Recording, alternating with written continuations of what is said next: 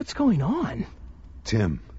Missing? Tim, don't think the worst. It's only a few hours. Anything could have delayed them. Master Bruce, I just saw the news. Tim's... Alfred.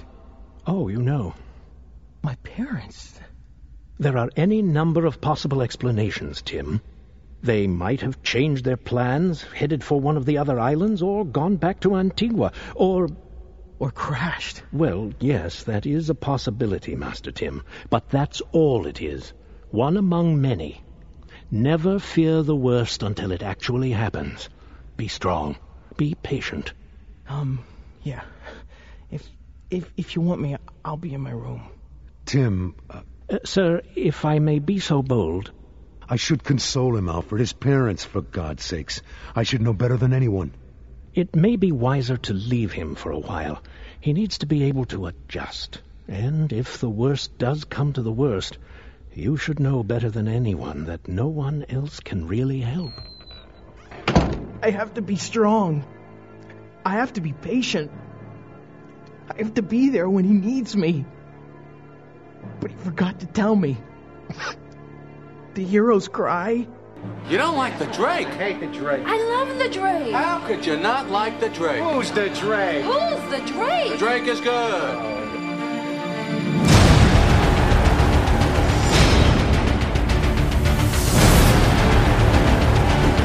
You like the Drake?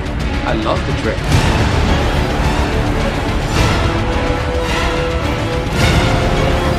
What about the Drake? Screw the Drake. I love the Drake.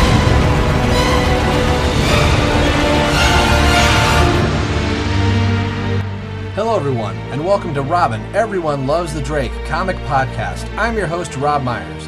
This podcast is going to be taking a look at Tim Drake, my favorite Robin. We'll be taking a look at Tim's first appearance in Batman Year 3, that's Batman 436, and working our way through Tim's training all the way to Tim's ongoing Robin series that went 183 issues. So sit back and relax and find out why everyone loves the Drake. Good for them. Love the Drake. Got to love the Drake.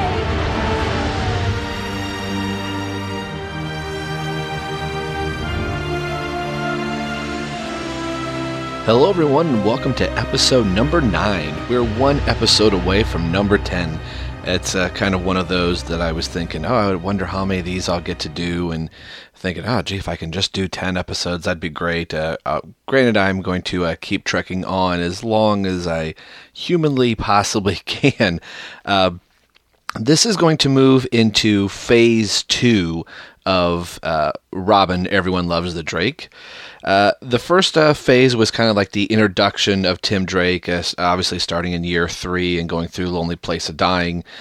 And then now in phase 2, we're going to kind of take a look at the big giant steps that Tim is going to be taking to becoming officially Robin the Boy, or Teen Wonder, I guess would be in this case. Okay, at this point, it is time for viewer-listener email.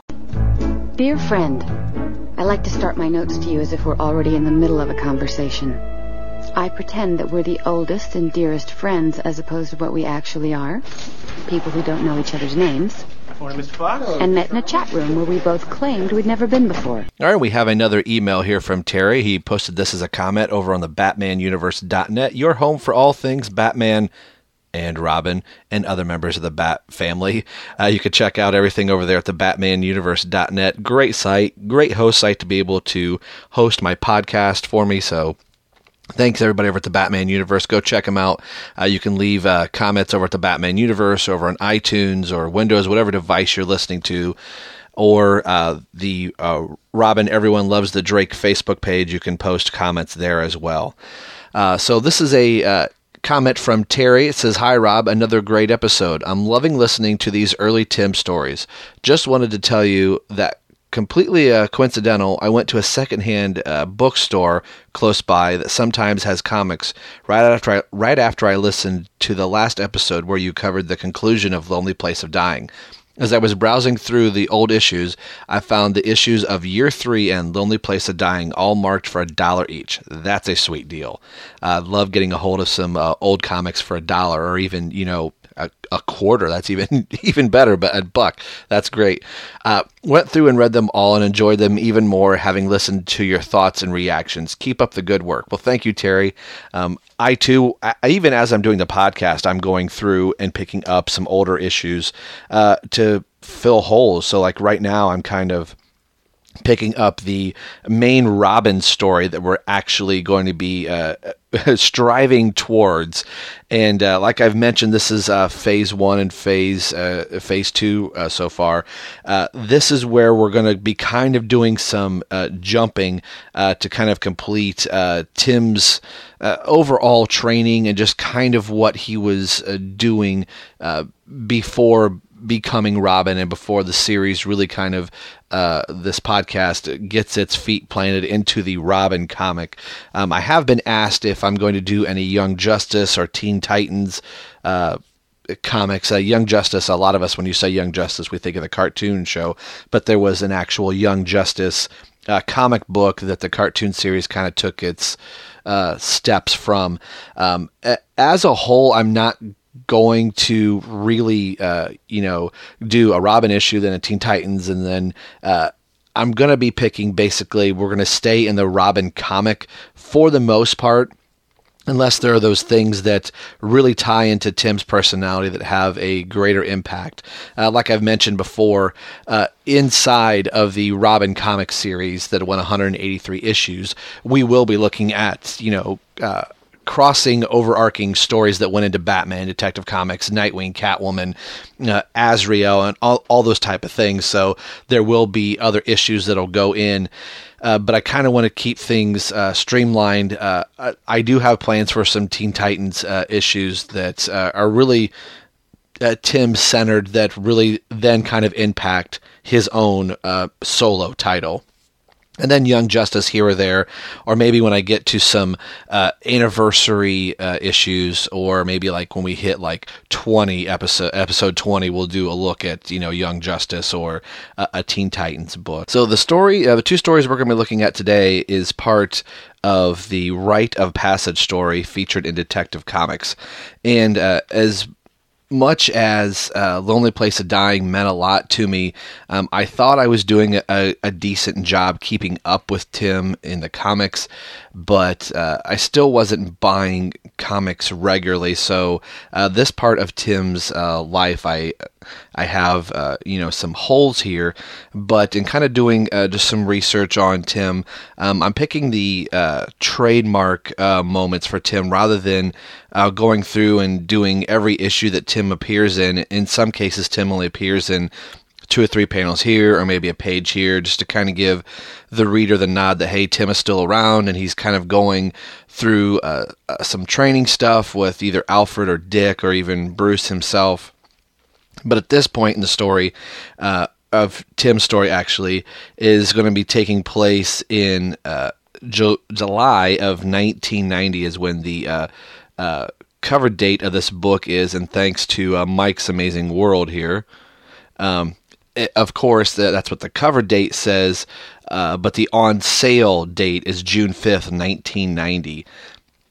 For Detective Comics 618. So we'll be taking a look at 618 and 619 today in the Rite of Passage story. And I used a Dream Theater song way back early in the beginning of Robin Everyone Loves the Drake, titled Rite of Passage, and I kind of thought that was fitting for, Dick Grayson at that time becoming Robin, but the title of that song really kind of fits here, so I'll have to pick something else to do the intro music for.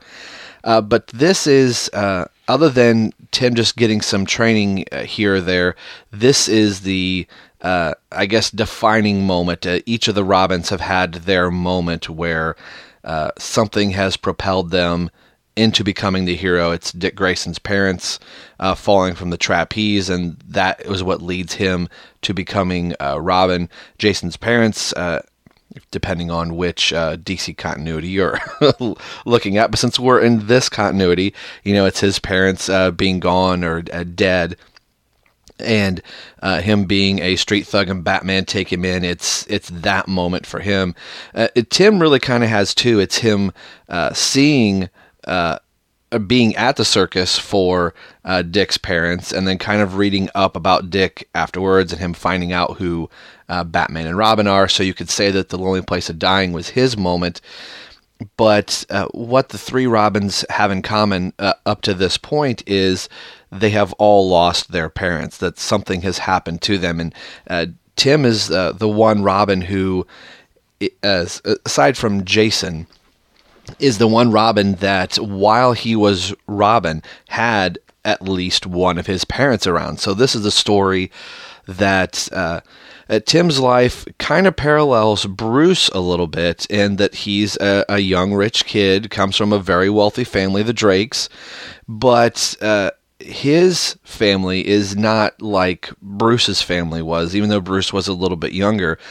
Bruce's parents obviously very much loved each other. They took pride and care into the city. But in this story, we kind of catch the Drakes probably at the end of their marriage. I would assume we'll get to talk about that after we get through the synopsis of the stories. But it's a different take from, I guess, the Bruce Wayne archetype that, my parents are rich, I'm rich, and they love each other, they're working towards the city, and the Drakes obviously have money, they're very wealthy, but their love for each other, even their respect for each other and for their son, is all kind of skewed into the business. So the business is really getting in the way of the family dynamic for the Drakes. And we'll talk about that. But this was a story that was really under the radar for me as I was kind of reading comics, and I really didn't start picking up comics on a monthly or weekly basis until Nightfall, and that's where my collection really started to grow. So I would go to the comic book store when I had the availability, because I was just, able to drive, but it was one of those, if I wanted to go gallivanting around, Mom and Dad would say, oh no, you don't need to be taking the car, going and buying your comic books, unless you're going to the store to go get groceries or something like that for us, or, if I had a purpose to go, then maybe I could sneak off to the comic book store. But when I did go, it was, I would just pick up whatever issue of Batman or Detective Comics was there, and I would look for Tim, and if I didn't see Tim very prominent in the book, I didn't buy it. Even though it was Batman, it really had to be a Batman story that really grabbed my attention, or if there were, a decent amount of panels that was kind of devoted to Tim. So, back before the days of the internet, you could look and get the preview of like, oh, Tim Drake's learning to train. So I don't have these issues from Detective Comics, but what I do have is a Robin trade paperback called Tragedy and Triumph, and this was at my local comic book store.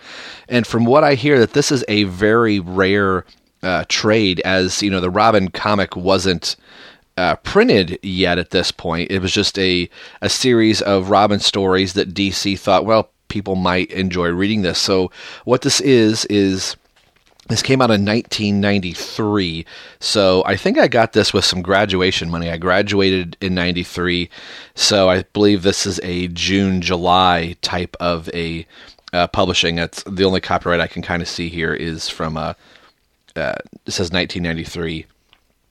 But it's the rite of passage story, and then it is Robin, the Joker's Wild 2. Or Robin 2, the Joker's Wild, rather.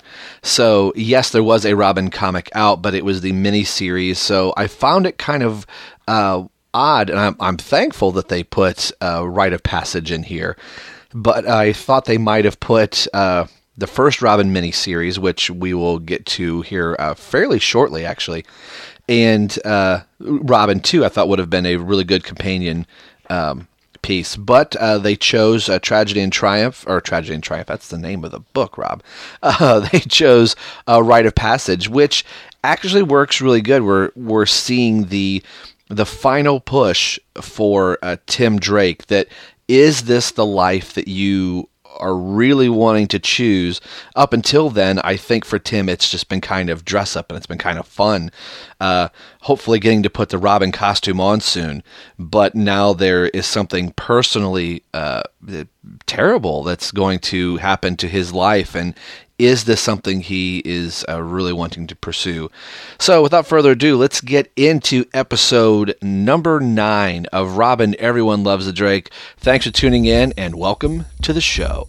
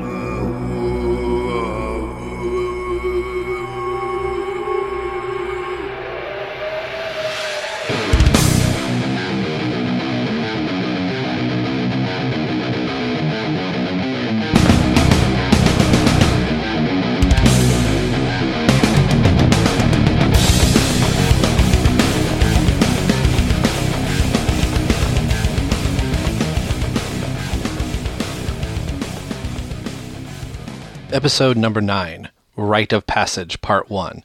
Detective Comics number 816. Cover date late July 1990. On sale date June 5th, 1990. Cover price was $1. Writers Alan Grant. Penciler and cover art by Norm Breyfogle. Inker Dan Giordano. Letters by Todd Clean. And colorist is Adrian Roy. Batman created by Bob Kane and Bill Finger.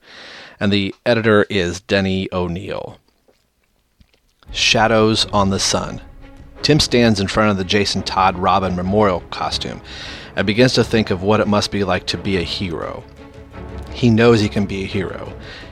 He knows that if he continues to train hard and do what is asked, it won't be long until he can put on the Robin costume once again and fight at Batman's side full time.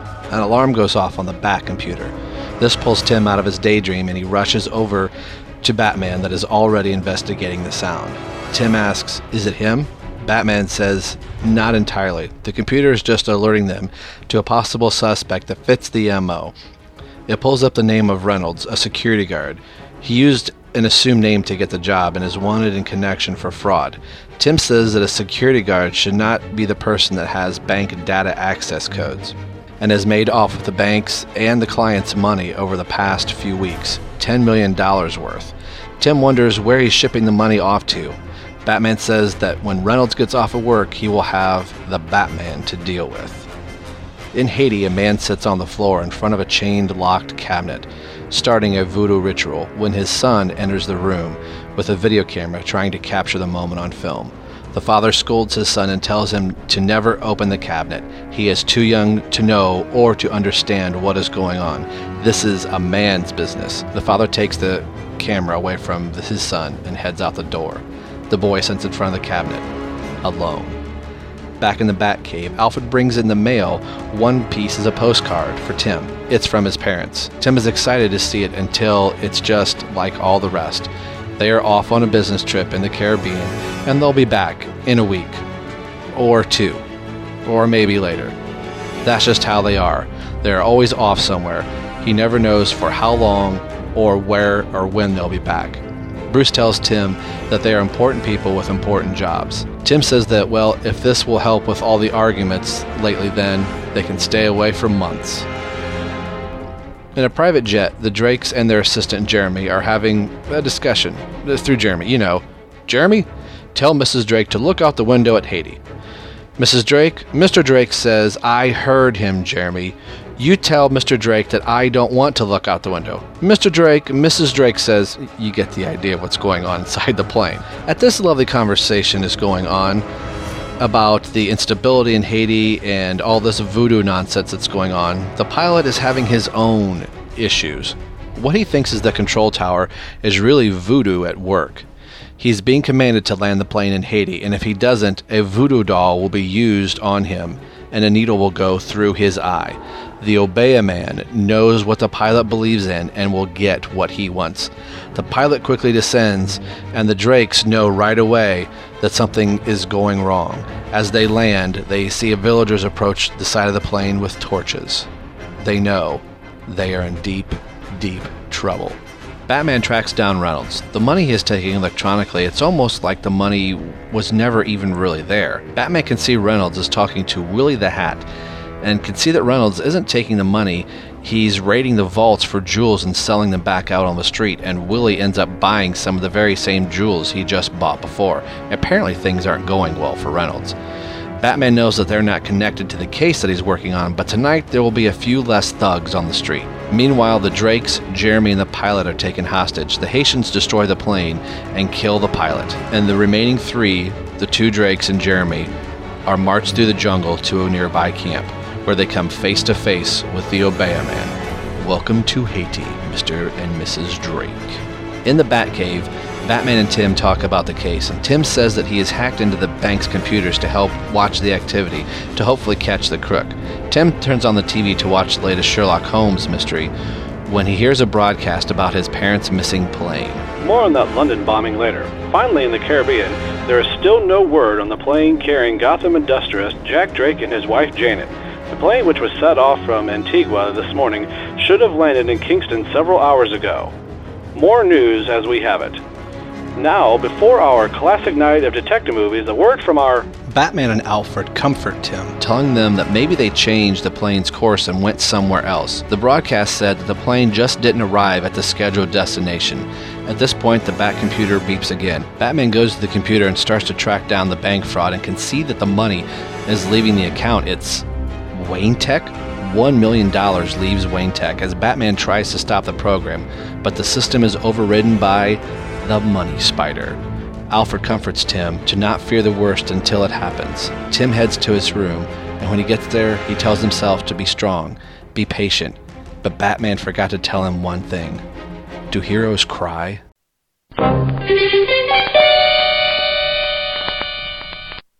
Okay, that was the synopsis for 618. Rather than talk about 618, let's go right into 619, and then we'll talk about both issues together. So let's get on to the next synopsis. You inhuman brute. That was cold-blooded murder. Oh, my God. Jeremy, all that blood. If my hands were free, I'd... Do nothing, Mr. Drake. For I would call down the spirit Loas to defend me. Baron Samedi and Papa Legba are on my side. You may fool your followers with that voodoo nonsense, but it doesn't frighten me. And I'll see you pay. Damn you. If it takes every cent I own in the rest of my life, I'll see that you pay. Mr. Drake, every cent you own will soon be mine. And as for your lifespan, well, do not count on it being long if your company fails to pay your ransom. But don't worry. Once they see the video I have made, once they see how willingly I cut the throat of your companion and drained his blood, they will know that the Obeah man makes no idle threats.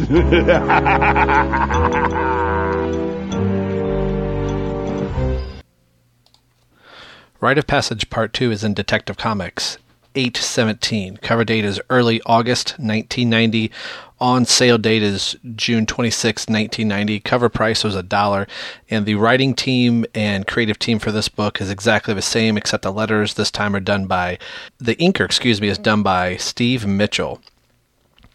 And of course, Batman is created by Bob Kane and sometimes the uncredited Bill Finger, but I'm going to continue to credit Bill Finger beyond belief. In the Obeah-Man's medicine shop, the Drakes are tied to the chairs sitting around a table, with the Obeah-Man sitting above them. Jeremy has been cut across the throat and is also tied in a chair, but he is dead. Jack Drake yells at the Obeah-Man for killing Jeremy. Pointed at the Drakes is a TV camera. It has been recording everything. The Obeah-Man is counting on the Drakes' business to pay the ransom to free them. They will be sending the tape to show how serious they are. The Obeah-Man gives the tape to one of his men to make sure it gets to the Drakes' company. In the Batcave, Bruce Wayne is talking to the authorities about the Drakes. They say that the search has been called off for the night but will resume tomorrow. Batman heads up to Wayne Manor, still in costume, and meets Alfred at the stairs to Tim's room. Batman takes the tray of food and tea from Alfred and takes it into Tim's room himself. Batman says to Tim that the police will resume the search in the morning and to be strong, not only for himself, but for his parents' sake as well. Tim says while Batman is out, he will look into the Money Spider case. He needs to be strong, and it will be a good distraction to keep his mind off his parents, if that's even possible.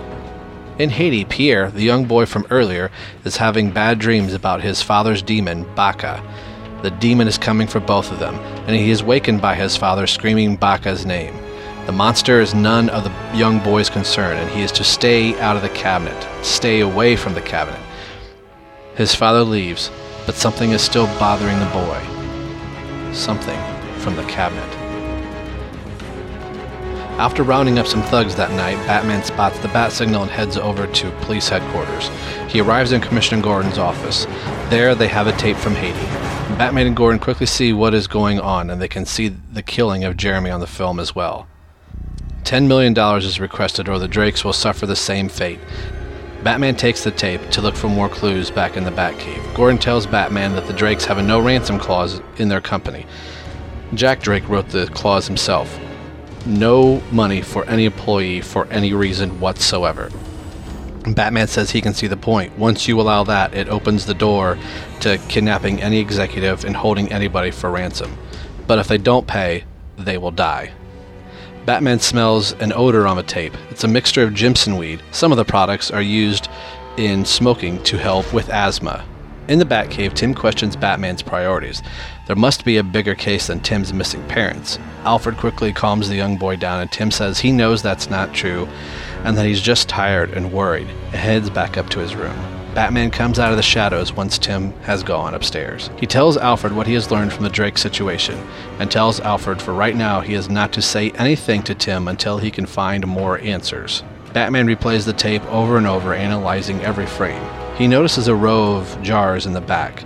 One of them has a giant centipede. He walks over to a library and starts to see where the species might be from. The Obeah-Man and his men prepare for the fire ceremony in 2 days, digging a large, round-circled trench. The Drakes start to talk about their plight in hopes that the Drakes' company recants their no-policy clause. All they can do now is wait. And if nobody pays the ransom, Jack Drake says, then I'll just have to fire them. Back in the Batcave, while Batman is looking for the location of the Drakes, Tim has slipped back down to the Batcave and sees the monitor replaying the tape. And he sees what's going on with his parents. Tim is enraged with Batman, stating that he knew what was going on, and you were keeping this from me? Batman tells Tim to get it out of his system. In the midst of his yelling at Batman, he catches a glimpse of the Robin costume, and instantly Tim remembers. To be rational. Stay calm. All right, tell me what you know. Batman tells Tim that the tape says that they are a guerrilla outfit that is responsible for the kidnapping of the Drakes, but Batman knows that this is just a smokescreen. The centipede on the film is used by Voodoo Medicine Man. The Obeah-Men, it's a symbol of their power, and that they are in Haiti. Tim is eager to go, but Batman says it'll be like looking for a needle in a haystack. They need to wait for the specifics of a ransom demand before they can act. Batman receives a call and then hangs up the phone abruptly and grabs the videotape from the Bat computer and heads off to the Batmobile. He didn't have the heart to tell Tim it was Gordon on the phone. The Drakes had the ransom call. They have the information. Tim had gone through enough tonight. Alone in the Batcave, Alfred and Tim look at the Robin costume. Tim says that Dick's parents died and that gave the world Robin. Jason's too. Maybe it's something all the Robins have to go through. Alfred says, heaven forbid, don't even think of that. Not ever. Up next, Trial by Fire. Tune in tomorrow. Same bat time, same bat channel. Okay, that was a look at 618 and 619, the part 1 and part 2 of Rite of Passage that took place in Detective Comics 618 and 619. Like I said, I didn't read these when they initially came out. I'm actually reading them from the Robin Tragedy and Triumph trade paperback that collects the Rite of Passage storyline and then the Joker's Wild storyline. So right away, this was something. This is the reason why I picked up this book. I saw the Robin and Joker artwork on the front of the book, and I thought, oh, it's the an image from the Joker's Wild. And I saw Tragedy and Triumph, but I realized it was a little bit thicker. Then I read the little line at the bottom. It said, including storylines, Rite of Passage, and Joker's Wild. So I thought, oh, I hadn't heard of Rite of Passage, and I said I picked it up after I graduated in 1993. There's showing my age there a little bit. But I was just instantly enthralled with this story of, could I be entertained by the Tim Drake character and there not be really any Robin stuff written here? Alan Grant, I think, just wrote a really good story, and Alan Grant has said before that a lot of his run, that he didn't use a lot of the main Batman villains, that he kind of felt shackled by them, that he had to follow a certain archetype of the villains, and thought, well, if he's fighting the Joker, then the Joker and Batman have to act a certain way. So he kind of felt contained by that. So a lot of his stories, he created his own villains, and Anarchy being one of them, one of my favorites, and then came up with the Obeah-Man. And then ties this in to Tim Drake's, one called origin story, but his, middle ground story before coming Robin, and the tragedy that will soon befall the Drakes, or at least one of them. Spoilers. It really grounds Tim and kind of makes him a special Robin out of the whole bunch, with having, being the costumed crime fighter while still maintaining, a son. That really kind of reminded me of the Peter Parker aspect, with like kind of Aunt May, that, he's still a student, he still has, a parent figure, and he's going out and fighting crime. But we're jumping a little bit farther ahead here. But a scene that's the opening. First, let's talk about the artwork from Norm Breyfogle. I love Norm Breyfogle's kind of exaggeration and some liberties that he takes with Batman, depending on how he's drawing him. If he's standing very stoic, it's a lot of straight lines, kind of like we see in the cover here down at the very bottom with Alfred, Batman, and Tim Drake down here. And Tim is still in like his red jacket and brown pants. It's kind of like the typical, it'd be like the animated series type of a look for a character, like they only have one suit. So this is what Tim wears as just everyday clothing for quite a while, but eventually, he'll get out of these clothings. But I think on the covers, they always tend to draw him the same way. But what Norm Breyfogle does very well, and we'll kind of look at it through some of the other pages in the book here, is that when Batman's in a fighting pose, it becomes these really jagged and sharp, like razor lines, and I think it's just so cool. And then the ears start to get really elongated, and I think it's just a nice... a nice drastic look between the more stoic Batman and the fighting and frenzied Batman, which you would kind of think this is how the criminals kind of view Batman, as just being very sharp and very fast. So I really like that. But, on the front of the cover, we have... I about said Baron Samedi from James Bond, that kind of a look, but for the Obeah-Man here, they have like the, voodoo type, imagery kind of going on in the background. So, and then we have the Drake's plane, and then kind of them, inside the Batcave. So this is a really kind of cool and interesting cover. The first panel of the book is like a big splash page for the title Rite of Passage, where you see the Tyrannosaurus Rex in the Batcave, the giant penny, and then the memorial of Jason Todd, Robin, a good soldier, as the placard reads, with the Robin costume in the vault here. And this becomes a prominent feature in every Batcave after, I would say after this point, but shortly after Death of the Family, and I guess almost more importantly in The Lonely Place of Dying, that this just becomes a staple that every artist will put the Jason Todd Robin costume in there, and rightfully so, but it's just one of those things now in Bat fans' minds that this is always there. So I see it in dioramas, and with some of the action figures and things that I have around here, I have like a Robin memorial case, and that's kind of now into the New 52 been kind of given to Damian, which I think makes it even more special or saddening now that Jason Todd's alive. But we kind of dipped in the New 52 there. But we'll go back into the pre-New 52 or My 52 or however many books there were. This is the second time we see in the story of Tim Drake where an artist has put Tim back in the Robin costume, as Tim is kind of daydreaming a little bit in the Batcave of that he can do it, he could be this hero, and he'll be really great at it, and kind of before tragedy befalls Tim, and they still haven't nailed down Tim's spiky 90s hair yet. He kind of almost has the Jason Todd like double cowlick going on here still right now. But I love Breyfogel's Robin here, and the panel that I like, the third panel, you have to pardon me because I'm reading this from the Robin Tragedy and Triumph, so it's page 8 for me. I'm not exactly sure what page it is for you. It appears that they still have put the pages in the bottom corners where they should be. So it looks like it's page 2 for you guys if you have the actual issues. If not, then I apologize. But the third panel here with you have like the second panel with Tim kind of in his white t-shirt looking up at the trophy case, and then they draw Tim in the traditional Robin costume, but the way the yellow cape is coming out of the panel and then going down into the big larger panel on the bottom of page 2 here, that's kind of framing the action of Robin fighting Killer Croc, or Robin Tim Drake fighting Killer Croc and the Penguin and the Joker and dragging some thugs off.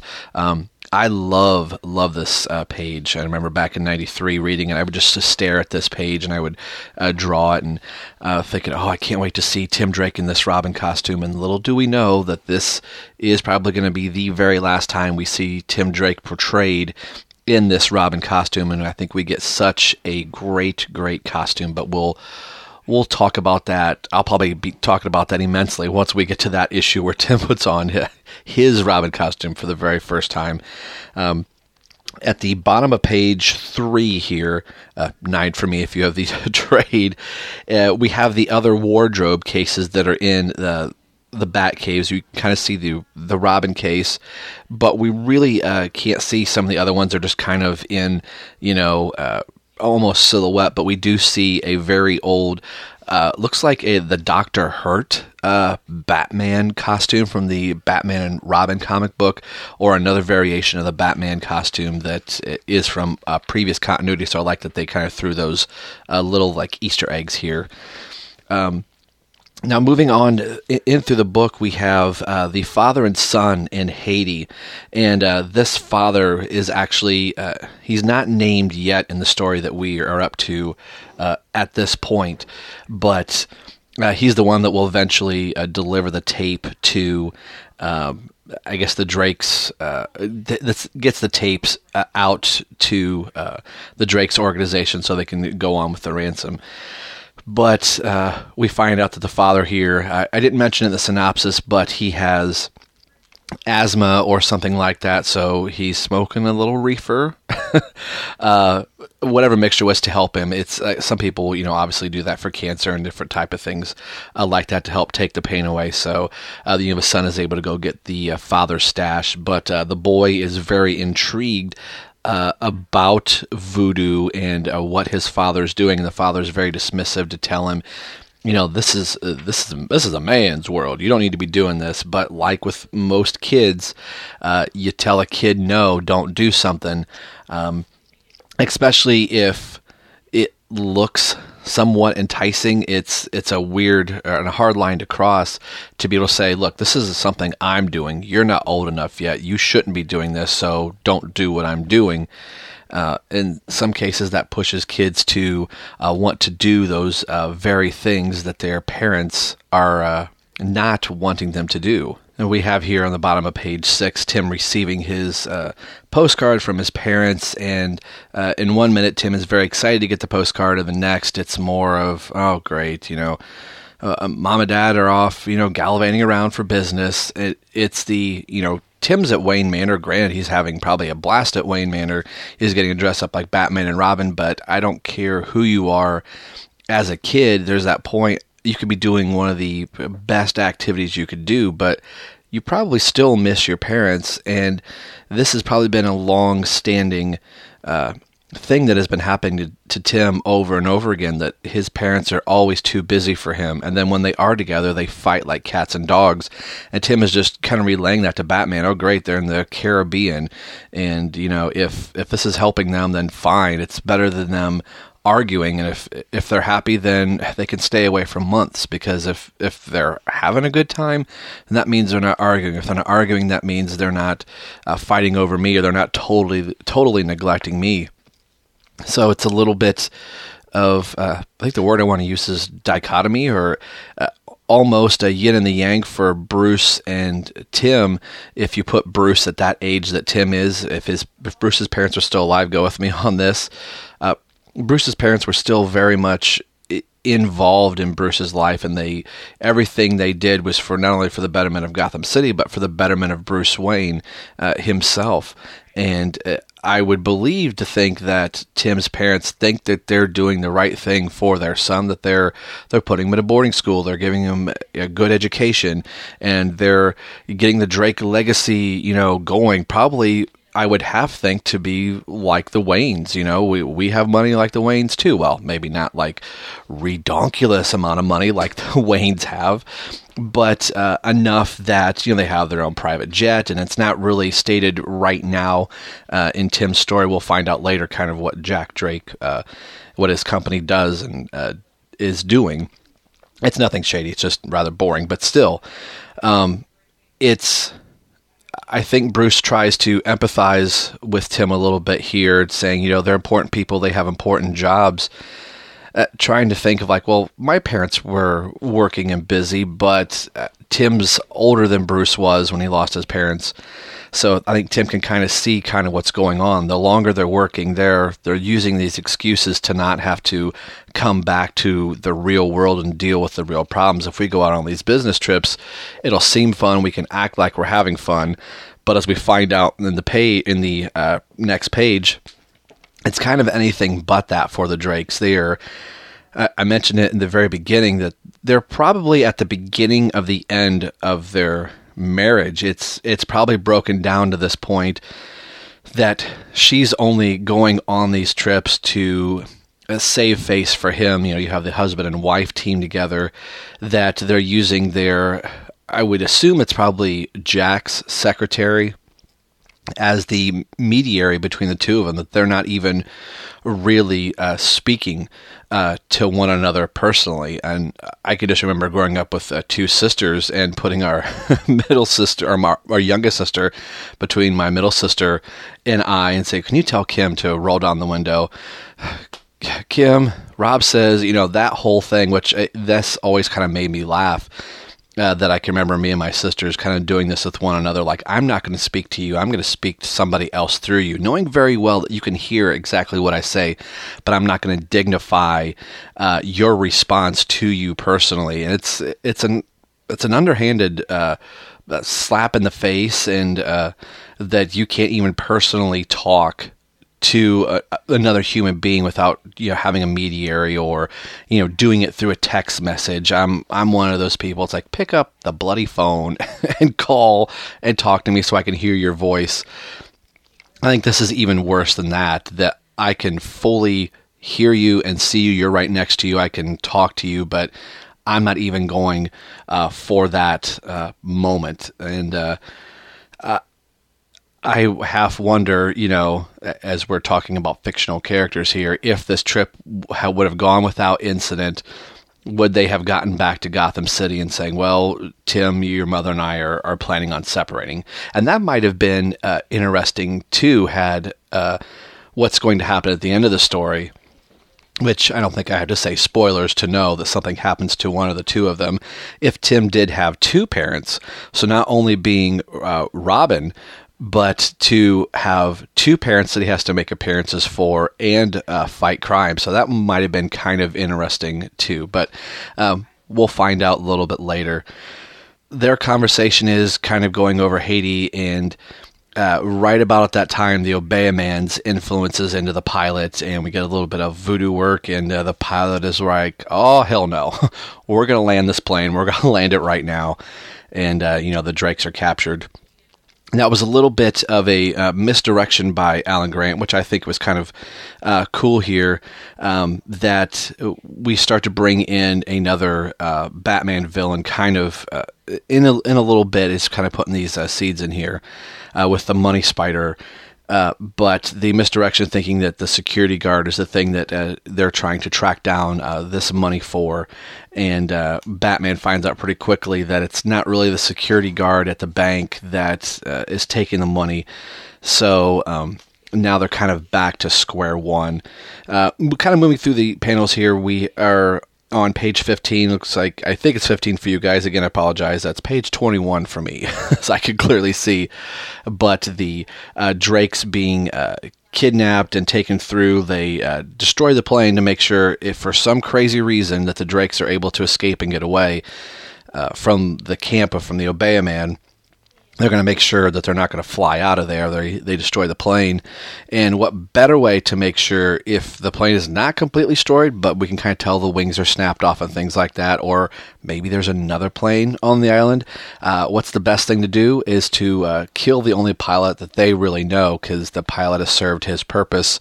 And so now you put that sense of fear, like, great, there's no way off the island unless there's an outside force, or we can find somebody else. So that really kind of locks in and makes the Drake situation that much more detrimental, I guess you could say. We have the first appearance of the Obeah-Man in the comic here. At the top of page 17, and very much like the voodoo medicine man that you would think about. And me being a big James Bond fan, I instantly kind of see the Baron Samedi references in here. So this it's really kind of cool. This story will. I always like the Batman stories that end up putting Batman outside of Gotham City, and this is really, really going to do that. And then here in the top of page 18 and 19, both pages, is the revelation for Tim that his parents' plane did not make it safely to its destination, or at least didn't arrive. It's missing somewhere. So even with a plane from Malaysia recently in the past few months here, of the missing plane, the fear of dread and somebody, trying to comfort you and tell you, well, maybe just the plane it decided to divert somewhere else and it hasn't been logged in yet. But just that gut-wrenching feeling that you might have of like something is horribly wrong, at least for a private plane, that this doesn't happen to mom and dad. They may change their courses, but they're probably still in contact with their son on some level. So while that's going on, you have the Money Spider that we'll find out here in the next page is, kind of wreaking havoc. So you get Tim's dilemma going on at the same time, the case that they're trying to track down, with the money disappearing from various people throughout Gotham City, as I can't say Gotham, right? Gotham. That now the Money Spider has tapped in to Wayne Enterprises and takes $1 million from Wayne Enterprises and is able to hack and override Bruce Wayne's, encryption. And it says, "Bye-bye, I love the money spider." So this is kind of one of those first little hints of another Batman villain that Norm Breyfogle, Alan Grant comes up with. And what's going to end here on 21 and 22 is Tim just kind of retreating up to his bedroom and trying to figure out how he's going to piece, all this information together. He's wanting to help Batman. He's wanting to, be the crime fighter, but now his parents are missing. And Alfred is quickly to point out that who better to know what Tim is going through than you. If something happens to his parents, you're going to have to be the one to explain things to him or to be there to comfort him. And another one of these things that I really like about Tim, that Tim keeps telling himself he has to be strong, he has to be patient, he has to be there when Batman needs him. He wants this job very much, and he wants to be the best that he can be for Batman, but at the same time, something horrible is probably happening to his parents, and Tim can't do anything about it. And I love the line here. He forgot to tell me, do heroes cry? And I like that. You don't think of the heroes as having a soft side. And I will argue all day long and say, I think Batman has a very soft side. He puts on this hard exterior, but for a lot of times that people say, well, Batman's a douche, he's got no heart, he has no soul. I would look at it from the opposite. I would say that he absolutely has one, but he puts on this hard exterior to do the things that he has to do because he cares so much. And I totally can see that Batman, the things that he's going to do to try and help Tim here will really show that Batman does care, does have a heart, and does have a soul. And those are just more traits that Tim brings into his own personality. So we'll move on to 619 here, another cover from Alan Grant. I didn't like this one as much, kind of Batman looking at a cell here that you would put under a microscope, and you see all the chemicals and things back there. It's kind of a boring cover, not much going on. It wouldn't be one of these covers that if I would see on the, comic shelf at a local comic book store, I would rush right over and go, oh, that's such an amazing cover. I've got to pick this book up. There's not much going on other than Batman going, a sample of blood. You do get a shot of Tim Drake at the computer in the background. You can kind of see the Jason Todd Robin memorial costume also in the background. We have on the opening now, my pages are starting to lose their page numbers from the way the trade is put together, but would be on page 1, page 30 for me. We have the Obey-a-Man here sitting on a table on up above the Drakes and Jeremy, and I had the audio drama that you can hear a couple little pieces in here. In the audio drama, they go through, kind of the killing of Jeremy. So there's a little bit more, dialogue of listen for the listener, so they can kind of understand what's going on. But in the comic, you can already tell that there's blood on his on the Obey-a-Man's knife, and Jeremy's head is kind of slumped over. So I think we've seen something like this in a lot of TV shows or, cop shows where, they end up killing somebody to kind of make the point to say, look, this is what we can do.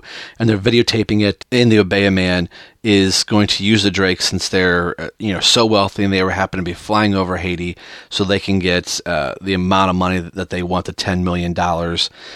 And is showing that they are in control and they're going to, kind of wreak havoc with America through, this type of extortion. Now, it's not drawn very well here, at least for us to kind of really know who it is, but the Obey-a-Man is throwing the tape of kind of the kidnapping of the Drakes and the killing of Jeremy to one of his henchmen here, that it took me a few reads to kind of look at it and tell that this is the guy from the very beginning of the story that has the asthma, but kind of worshiping in front of the locked up cabinet that Batman makes a reference to the jasmine weed kind of being on the tape, and that's from the guy that was smoking because of his asthma. So that took a little bit, and that was actually a part I kind of left out in the synopsis, but after a while it kind of plays back into effect here. So it's kind of the game of, what do you put in?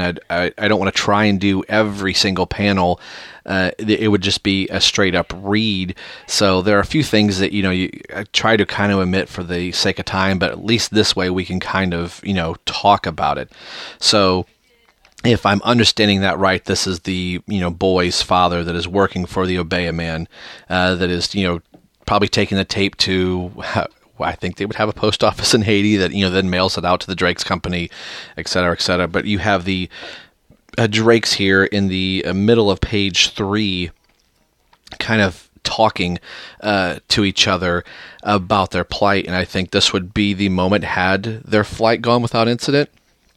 I think their relationship would have gone a different direction, but I think this is their moment of, we might not get out of this. They just killed Jeremy, and we'll find out a little bit later that the Drake Corporation or whatever, because of Jack Drake, has said, they are not paying ransom for anybody.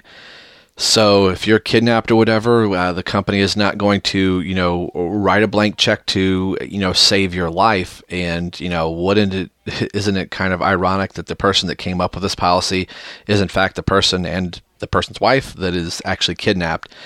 So this is their moment of kind of maybe reconnecting, like, all this aside, this could be our, our last night together, and they're kind of getting closer. So we will have to wait and see what happens to the Drakes.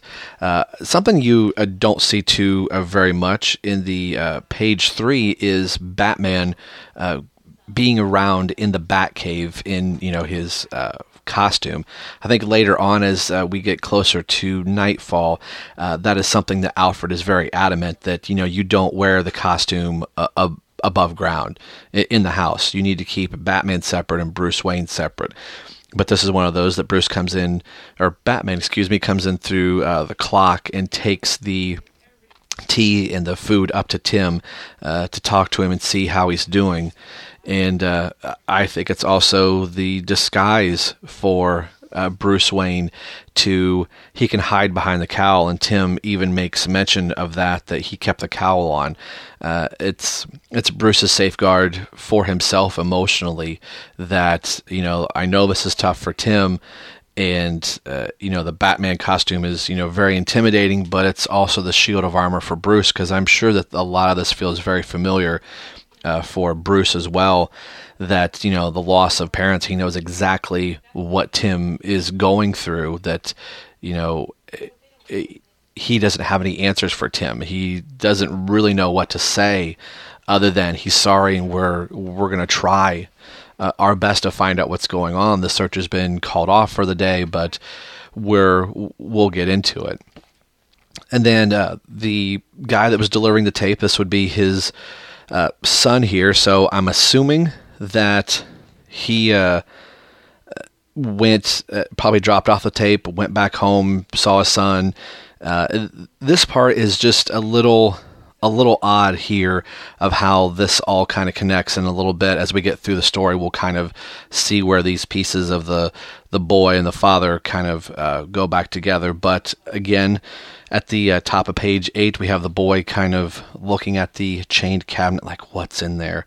One of the images I was talking about of Norm Breyfogel's Batman that I really liked is in the middle of page 8 with Batman kind of soaring above the city. You see this jagged drawing of Batman with like the razor sharp bat wings here from his cape. I just love that type of imagery that Breyfogle would take liberties with the Batman costume and just really make it dynamic. It's just very, very cool.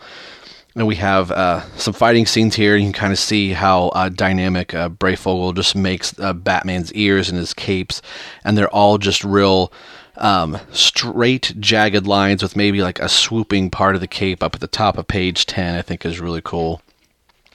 Then we have Batman getting to see the tape with Commissioner Gordon for the first time of what happened to Jeremy, and I like the way they kind of have it drawn here, the top of page 11 here, with the 4 panels of the video footage of what's happening to Jeremy, and then the way that Breyfogle chose to draw the last panel of Jeremy getting his throat slit, where the more than half of that little tiny panel is covered in red, supposed to be, showing the blood. What I guess you could take the leap that it's the knife causing the blood from the neck to kind of splatter to the camera lens, but they're not really showing that, which is really kind of tasteful to do. I think in comics now we would probably see every single cut that they could probably show, and I think there's something to be said for leaving the be up to the imagination of the person that's reading it or viewing it. We don't have to see every single little detail. Sometimes your mind can come up with imagery that may be 10 times more scary than what they show you. So I kind of like that, how they plotted this out.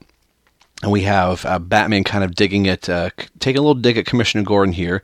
That Batman can smell the faint odor of the Jimson weed, and Commissioner Gordon says, I didn't notice any odor, and Batman firing back like, well, maybe it's because you're smoking, and you've shot your senses because of your smoking. So it's a little public service announcement from Batman on the dangers of smoking. Batman quotes Sherlock Holmes here. I'll read the quote. It says, Sherlock Holmes once suggested that a man needs to recognize at least 75 perfumes before he can even begin to call himself a detective. So, Batman is able to tell us, the reader, that he can even do more than that. So to show you how, strong of a detective Batman is. And then we go back to Haiti with, after Batman tells us what that is, we in fact see that that's what the man from Haiti with his boy, now it appears to be 2 boys out of the middle of nowhere, are dealing with the cabinet. He's, smoking this for asthma relief or cancer or whatever he has, and he chases off his sons. And so this is the little side story that's kind of weaving in and out to tell you kind of what's going on in Haiti while this is going on. We have the relationship with Jack and Janet Drake and their son, Batman and Tim, and then this boy and his father from Haiti, to kind of show you just the difference between the father and son's relations with their kids, which I think is really kind of cool for Alan Grant to do.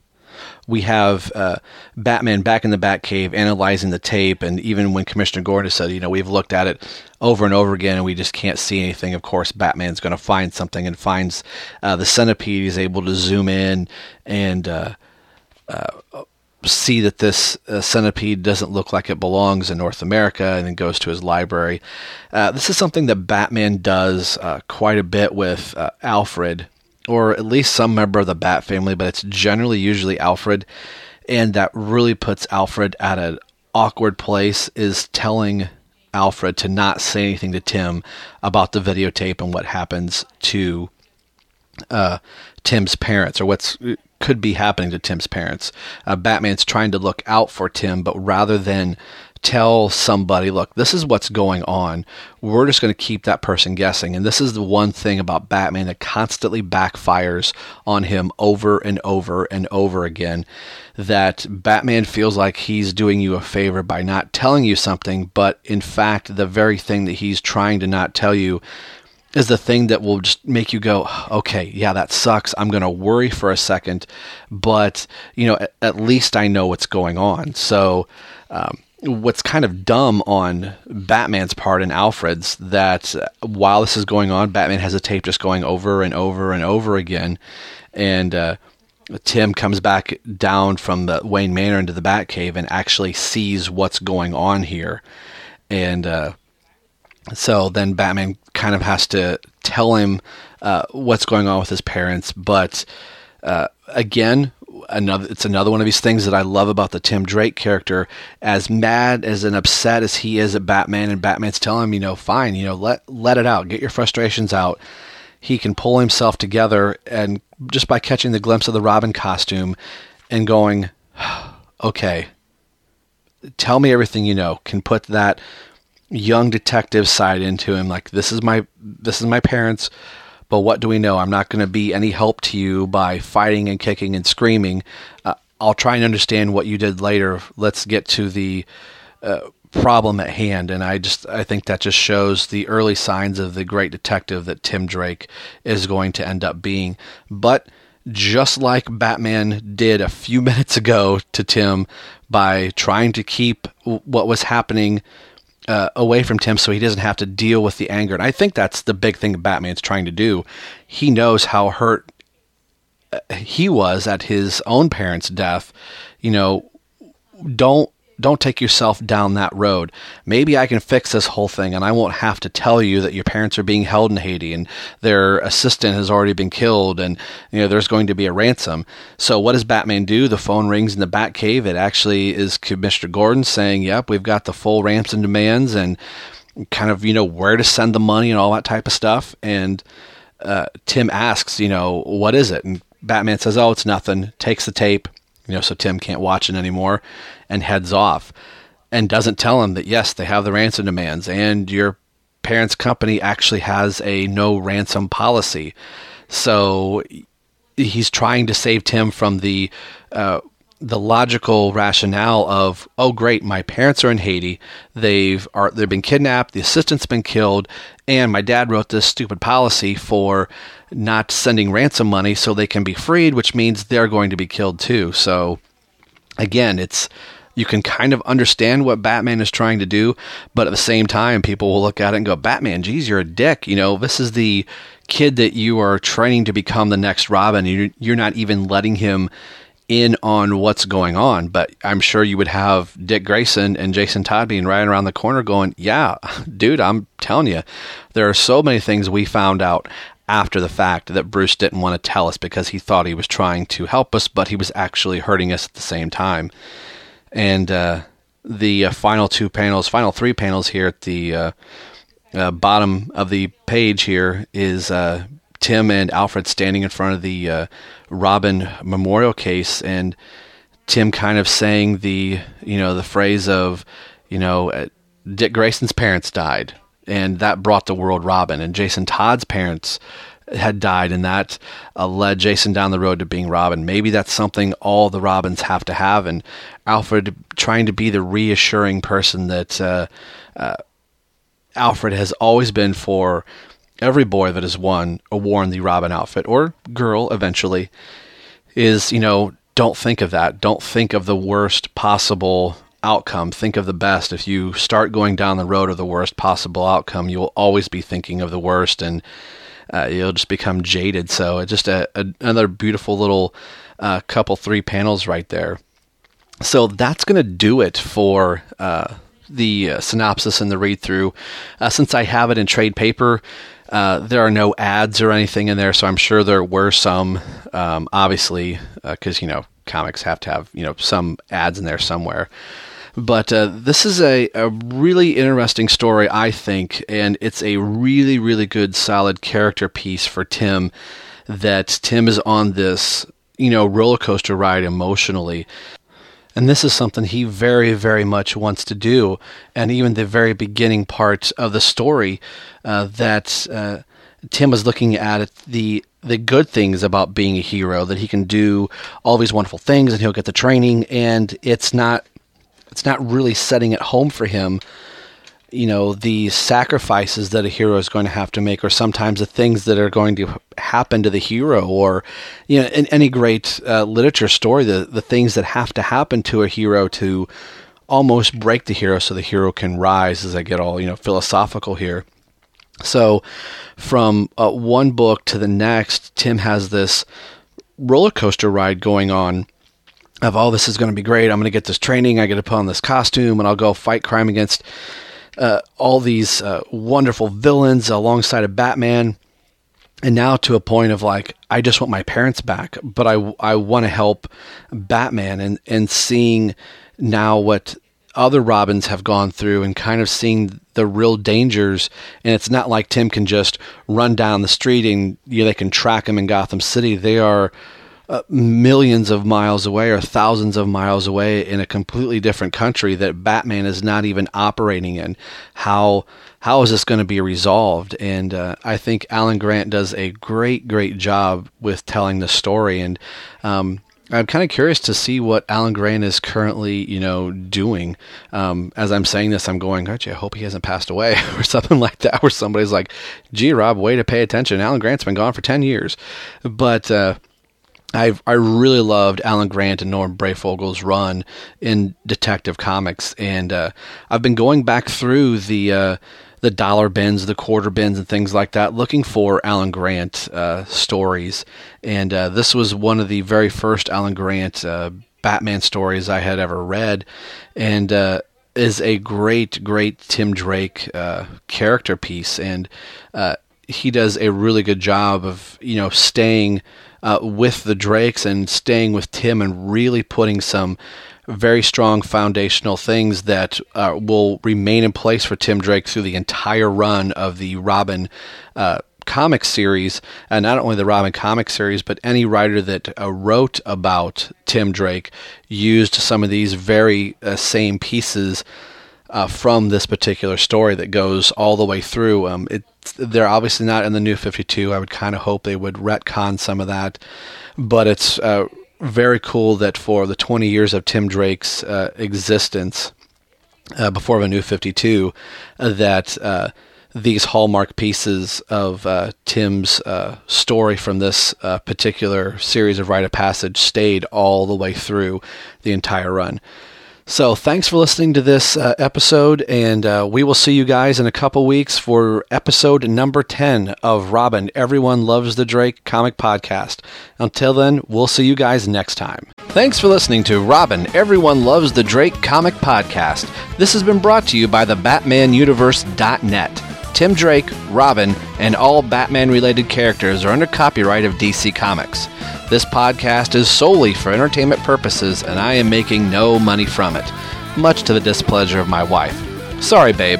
So no infringement is intended by this show. This also applies to all music and sound clips, as they have their own copyright holders as well. You can now find this podcast on iTunes and Windows Media as well. There you can rate and leave a comment to the show and subscribe. I hope that you do. You can also find me on Facebook at www.facebook.com/everyonelovesthedrake. You can send a message there as well. If you'd like to email, you can do so by sending me one at r10myers@yahoo.com. That's R as in Robin, 10myers@yahoo.com. And I'll read your emails on the air. Make sure that you head over to the BatmanUniverse.net, your home for all things Batman and Robin. Thank you for listening to the show and hearing why everyone loves the Drake. We'll see you in a few weeks. Take care.